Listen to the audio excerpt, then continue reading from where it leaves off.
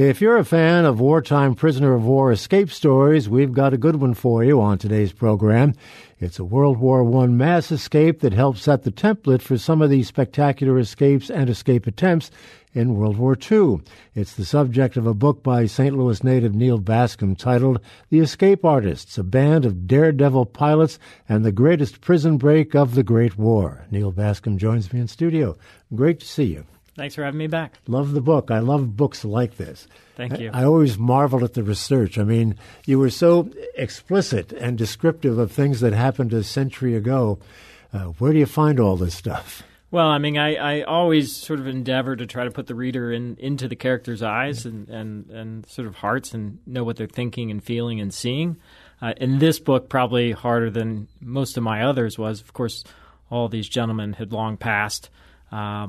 Very few of them had written memoirs at all. So I went to the families and discovered these treasure troves of information, many unpublished memoirs, many letters that they wrote while in prison, diaries that they kept. I mean, just a remarkable find on the part of the book, and really gave me a window into these men's souls, which was wonderful. A very special and unique group of young men who were the early pilots in the history of aviation. Kind of draw a picture of what these guys were like. Well, for the most part, they were wealthy. They were Oxford, Cambridge educated. They were kind of the first ones to ride motorcycles very fast. They were daredevils, as the subtitle says. They were individuals who sort of were on the cutting edge of things, and they were rascals of the highest sort, which made them a lot of fun to write about, a lot of fun to describe.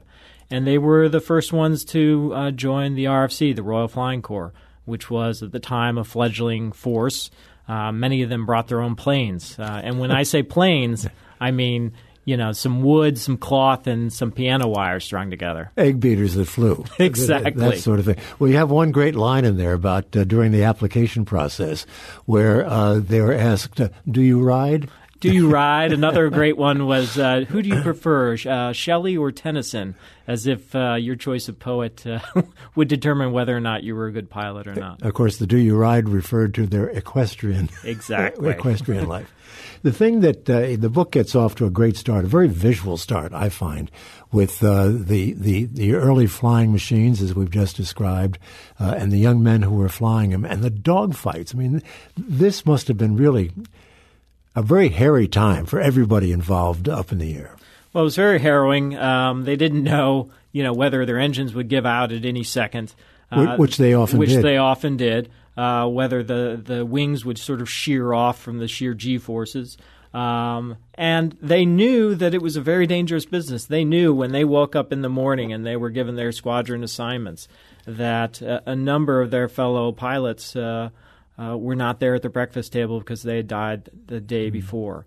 The average lifespan of an RFC pilot at this time in the air over the front was 17 hours. So you would fly 17 hours, and that was on average it for you. Either being shot down or being or having the plane fail somehow. We have to keep in mind this is only a few years after Kitty Hawk.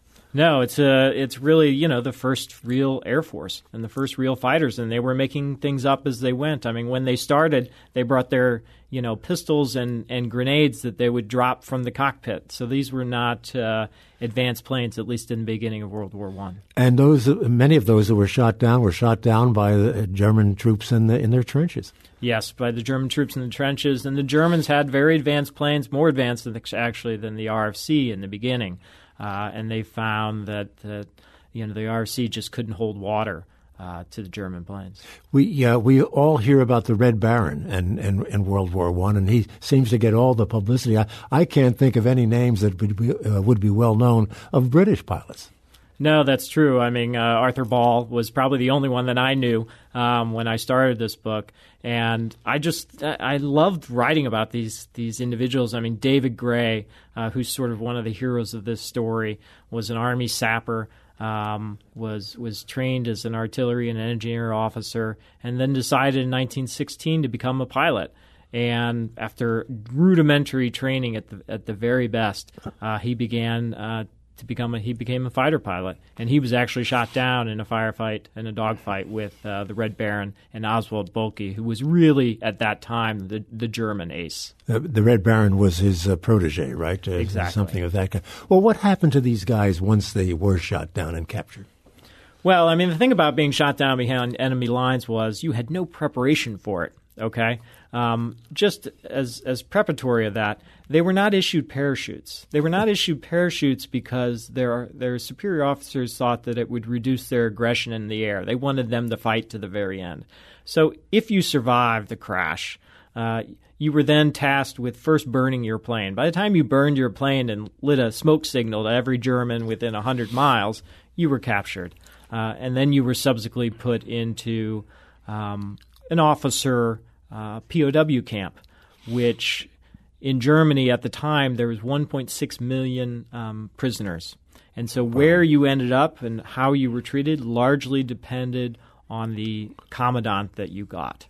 Well, we'll talk about the commandant, the main character and commandant character, if you will, in a little bit. But these were all they were transported to Germany. The camps were in Germany, were they not? What they were. They were first transported usually to Cambrai in France, and then they were moved further and further by train or sometimes by horse cart deeper and deeper into German territory. And the Germans moved them around quite a bit because they knew these guys were prone to at least attempting escapes or thinking about it. Well, they largely moved them around because they kept on escaping.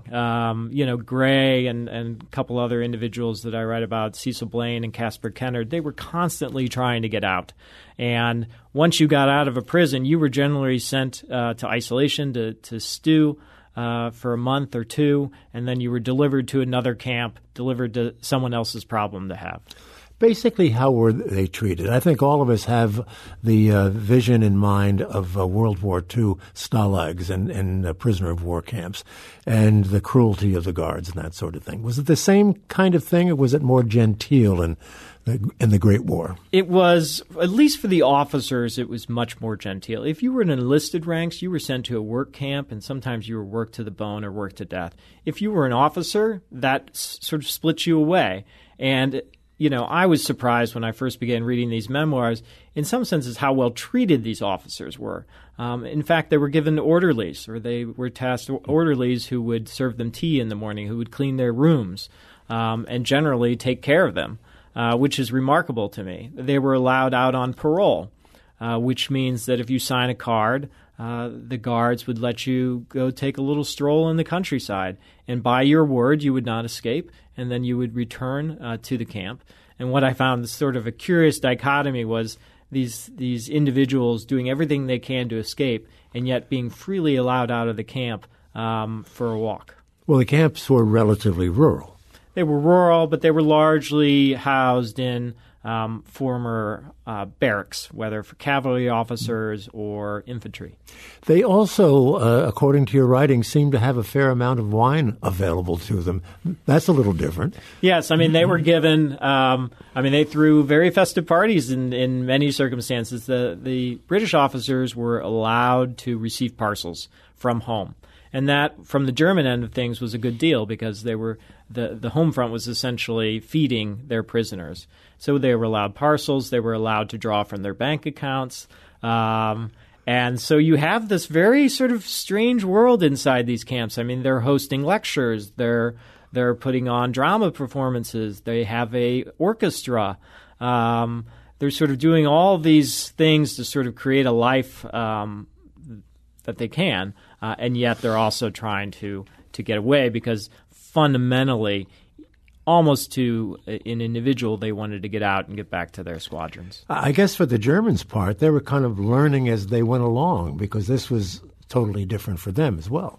Well, it was totally different for everybody. Sure. I mean, just the vast sea of prisoners. And, of course, there were the Hague Conventions on how you treat POWs. But then when you're dealing with millions of individuals, how do you manage that? Mm-hmm. And the fact that the British and the Allied prisoners, at least the officers, were just constantly trying to get out, and so they needed to deal with that by increasing security, increasing the number of guards, and then eventually building what was, in essence, the Alcatraz of Germany. And, of course, more guards meant fewer troops for the front. No, and that was very much the point to some of these British officers were, even if we don't get home, we will have demanded of the Germans to bring more guards in, and that's one less man on the front. It's been about a month since I finished your book. Maybe I'm wrong on this, but didn't you write that some of these officers were sent home at some point, that they were let go? Yes, they were. There was in late 1916 and early 1970 some prisoners who had been in captivity for over 2 years began to be repatriated.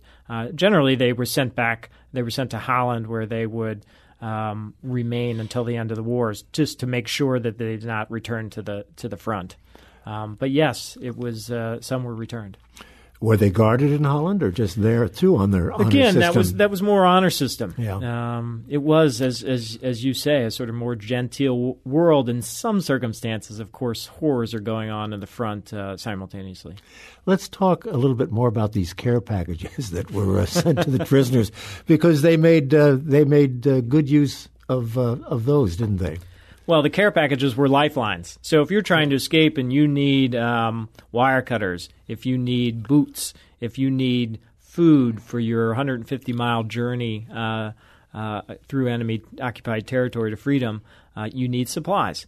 And so you have this remarkable business of these prisoners sending secret coded messages to their family members or mates back home, asking for supplies to be secreted into camp. So compasses are hidden inside tennis handles. Maps are hidden inside deliveries of ox tongue.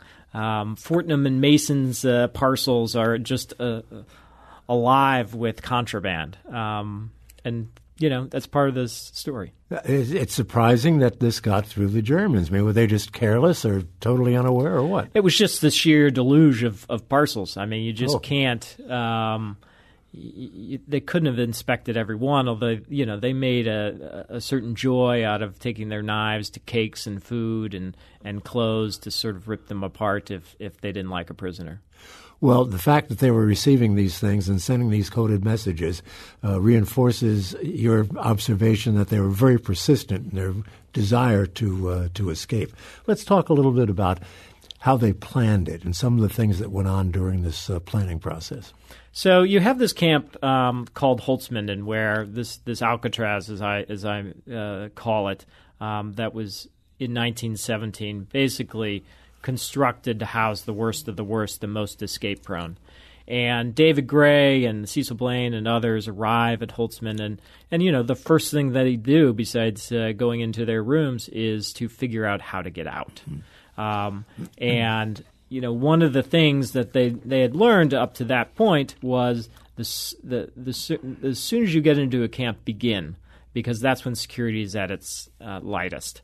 And so they decided, well, we could break through this wall, or we could potentially create a balloon to fly out of there. We could have a chute that would rocket itself over the walls. All these ideas were tested and thought about, but they eventually came to this idea that a tunnel, a very long tunnel, would be the best way out. How could they envision using a balloon to get out? How do you make a balloon in an Alcatraz? I mean, you'd be amazed at what these individuals were capable of doing with what they had. They essentially created a papier-mâché balloon that was big enough to sort of twist its way through several rooms, but it was never airworthy. It was discovered and, burned.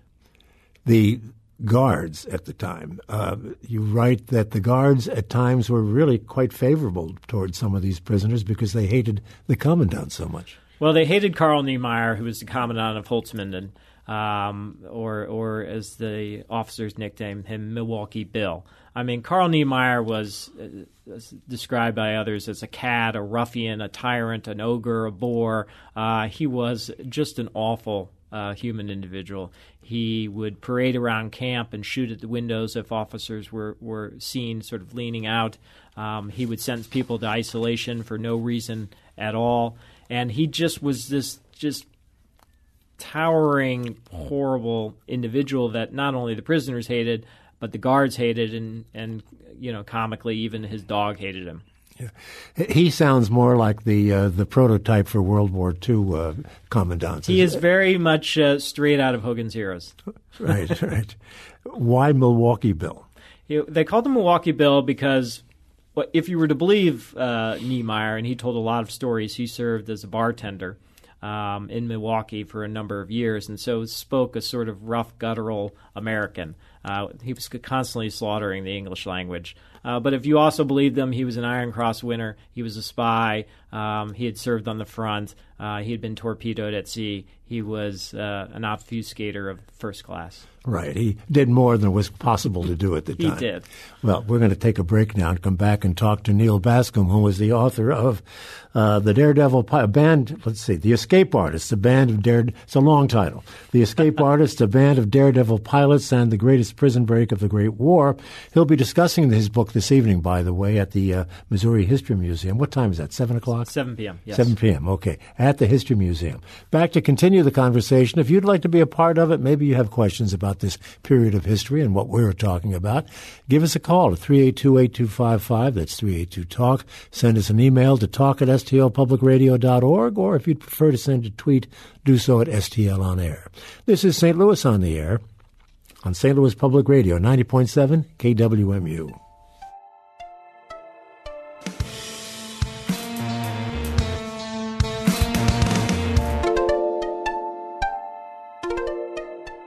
Thank you for listening to this St. Louis on the Air podcast supported by University College at Washington University, with undergraduate and graduate programs part-time, evening, and online.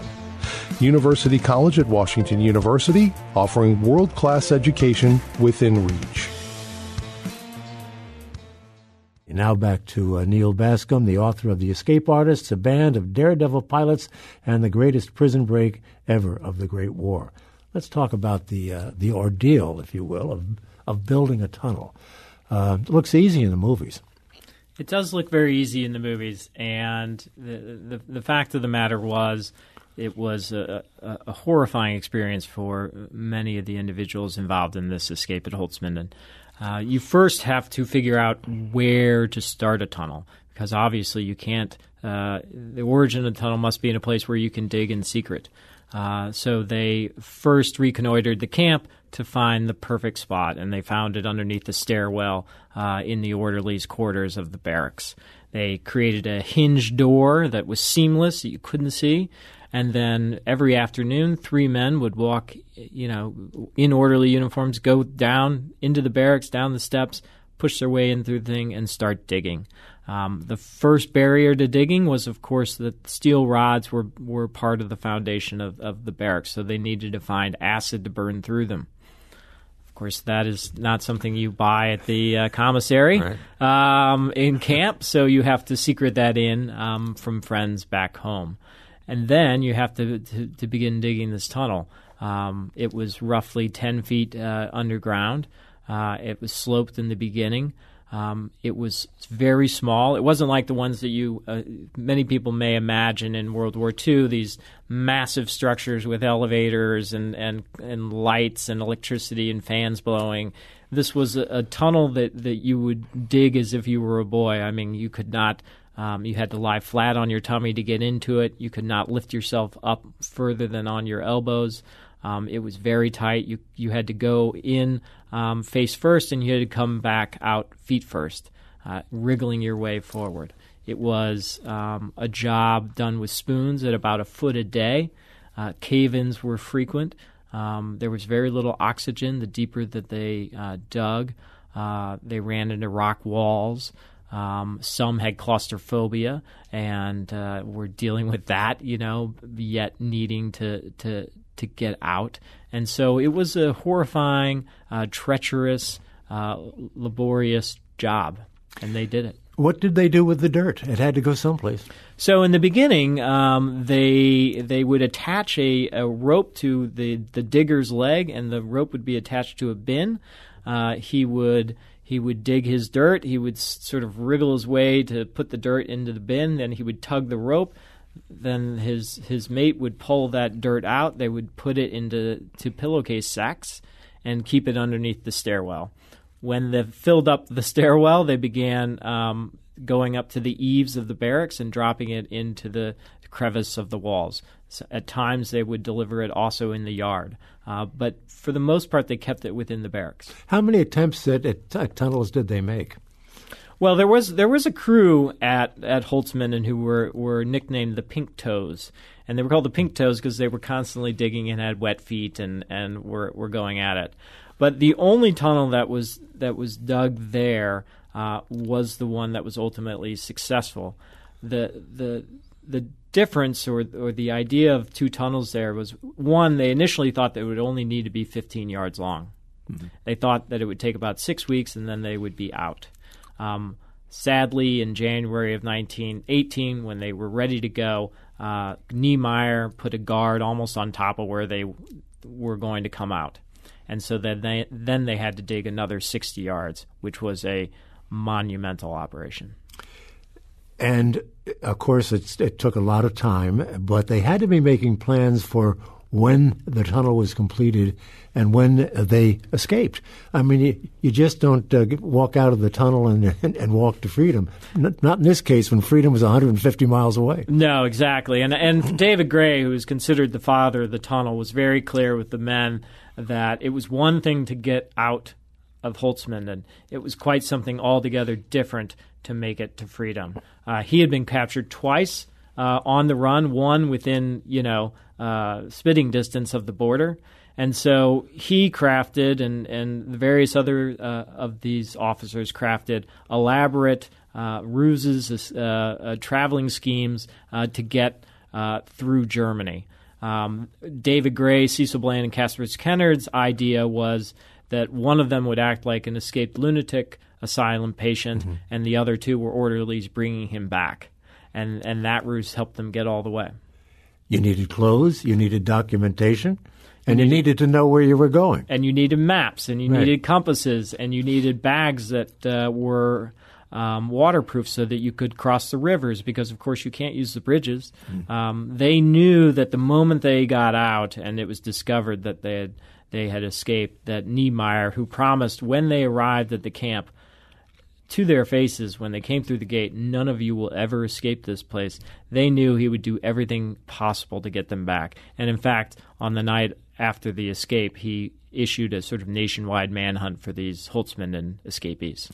And, of course, not only did they have to worry about the troops going after them, there was a civilian population that they had to work around as well. Yeah, they enlisted any number of these prisoners at Holtzminden had been nabbed before, for the most part by civilians who became essentially hunting parties pursuing escaped prisoners of war.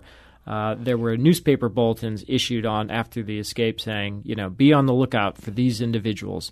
So the whole population was really charged with making sure that they got back.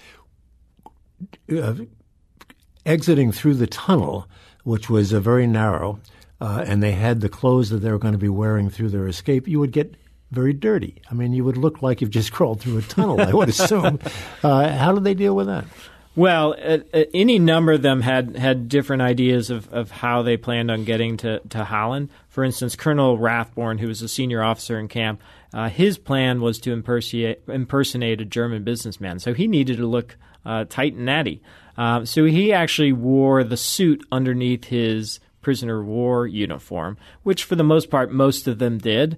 And so once they emerged, they stripped those clothes off and now just had their sort of traveling outfits.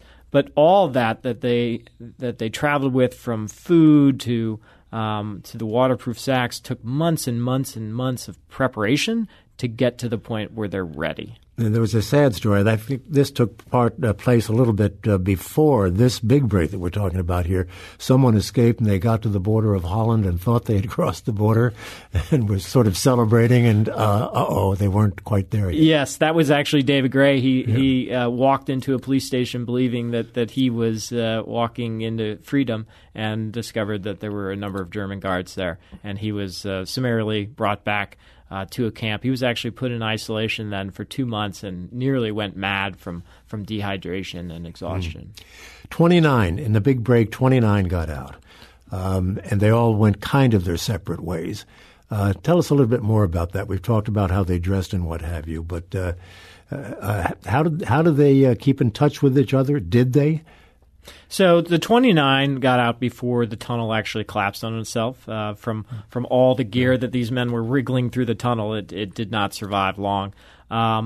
Each of the 29, they split off generally into 2s and 3s. Colonel Rathborne went on his own.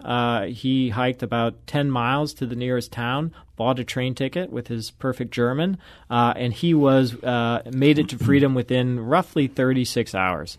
Sent a telegram to Karl Niemeyer at camp saying, this is one of my favorite lines of the book, it says, "Having a lovely time, stop. If you ever come to London, stop. We'll break your neck, stop." The others did not quite make it that quickly. They traveled generally at night and slept during the daytime. They used maps that they had smuggled in. Of course, Gray, Kennard, and Blaine used the ruse of the escape from the insane asylum. Of the 29 who got out, 19 of them were recaptured, mostly pretty quickly, fording rivers. 10 made it to freedom. Okay, all the way to back home. All the way. And how were they treated when they got back home? They were treated extremely well. I mean, they were heroes. And not only were they heroes by their own right, but the British government knew that they were perfect material for propaganda heroes. Here was sort of British daring do in the darkest time of the war, overcoming the Germans, and so they were heralded in newspaper headlines. The king welcomed them into his palace. It made international headlines. And then almost to an individual, they went straight back to their squadrons to continue the fight. This is something you point out in the book that is most interesting, is they wanted to escape primarily because they wanted to get back into the fight. It wasn't just getting away from these horrible conditions. No, it's true. I mean, there's a sense, and it's probably best written by Will Harvey, who was a prisoner at Holtzman and also a poet, this sense of the idleness of being there, knowing that your mates are still fighting. He called it a moldiness that sort of grows all over your mind and your body, this inability to help, to be active. Mm-hmm. And escape was a way to thwart that. We've made much of the fact that this was kind of a template for some of the things we're familiar with in World War II.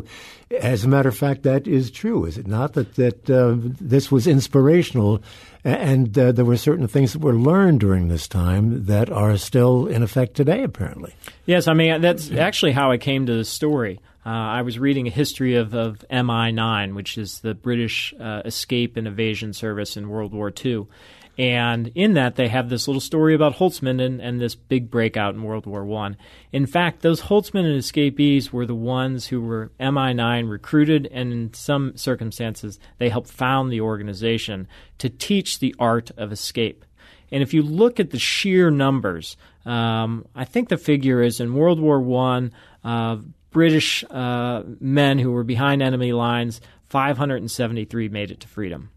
In World War II, of British Allied Commonwealth soldiers, sailors, pilots, 33,000 made it back.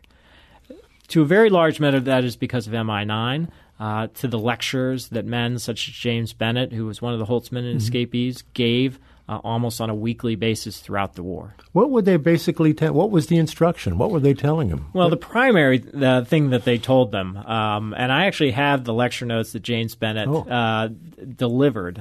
His daughter gave them to me.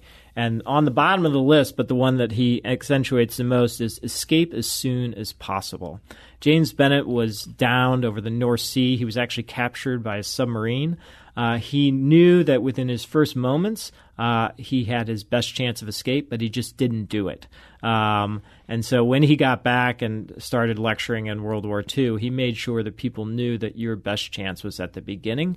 And then it was also a case of just supplying them with material, supplying them with compasses, supplying them with maps. So when they're down, they know where to go.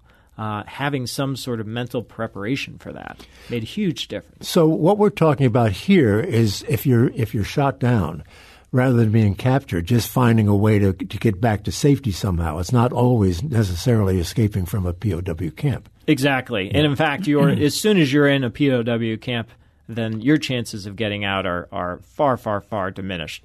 Whether from the moment you're down, try to escape. Even in transport, you also have a very good chance of escape because the guard is just not that heavy. But once you're deeper inside enemy territory, once you're inside a camp with security, then it's a much tougher gig. It's almost counterintuitive to think that the guard would be lax, the security would be lightest at the approximate time of capture.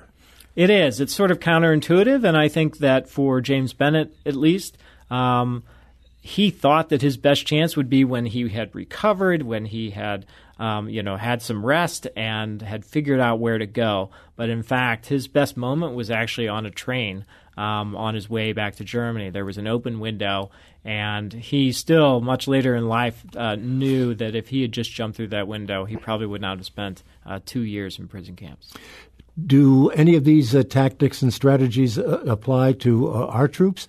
No, they do. They still the Americans started an escape evasion service almost simultaneously with the British. The lectures and supplies were sort of shared between the Allies. And even today, escape and evasion is taught within the services. In World War I, it was not taught at all. The 2 minutes left. Let's talk about what happened to these folks after the war. Did they just go on to live normal lives and maybe doing some instructing as well? But what was that like? Well, a handful of them went on to be lecturers at MI9, but the sort of heroes of this story, as I tell it, Escape Artists, they died tragically rather immediately. Cecil Blaine, who was the youngest pilot in his squadron, who escaped from Holzminden, he went back to his squadron, actually was testing new planes, and died in a crash within months of escaping. In fact, his memoirs, which I had, which were handwritten, they literally end almost mid-sentence, where he had perished. David Gray, the sort of leader of this escape, died in a car accident, a truck accident, and Caspar Kennard was also killed tragically. In 30 seconds, Niemeyer, the commandant. And Niemeyer, great Niemeyer, he disappeared after the war. The Allies designated him as someone they wanted to bring to trial. He disappeared. Some thought that he had committed suicide in a bar in Stuttgart, but he was never seen or heard of again. Implying perhaps that he knew he had been a bad boy. He knew he had been a bad boy, and he had stolen enough money from the British that he had quite a bit of a fund to secure for himself. All right. Well, once again, it's a great story, and I want to thank Neil Bascom for being with us and telling us a large part of it here. But there's plenty more in the book, folks, a lot more detail in the books. And the book is The Escape Artists, a band of daredevil pilots and the greatest prison break of the Great War. He'll be discussing that book this evening at 7 o'clock at the Missouri History Museum. Great to see you. Thank you. Great to see you. Enjoyed the book.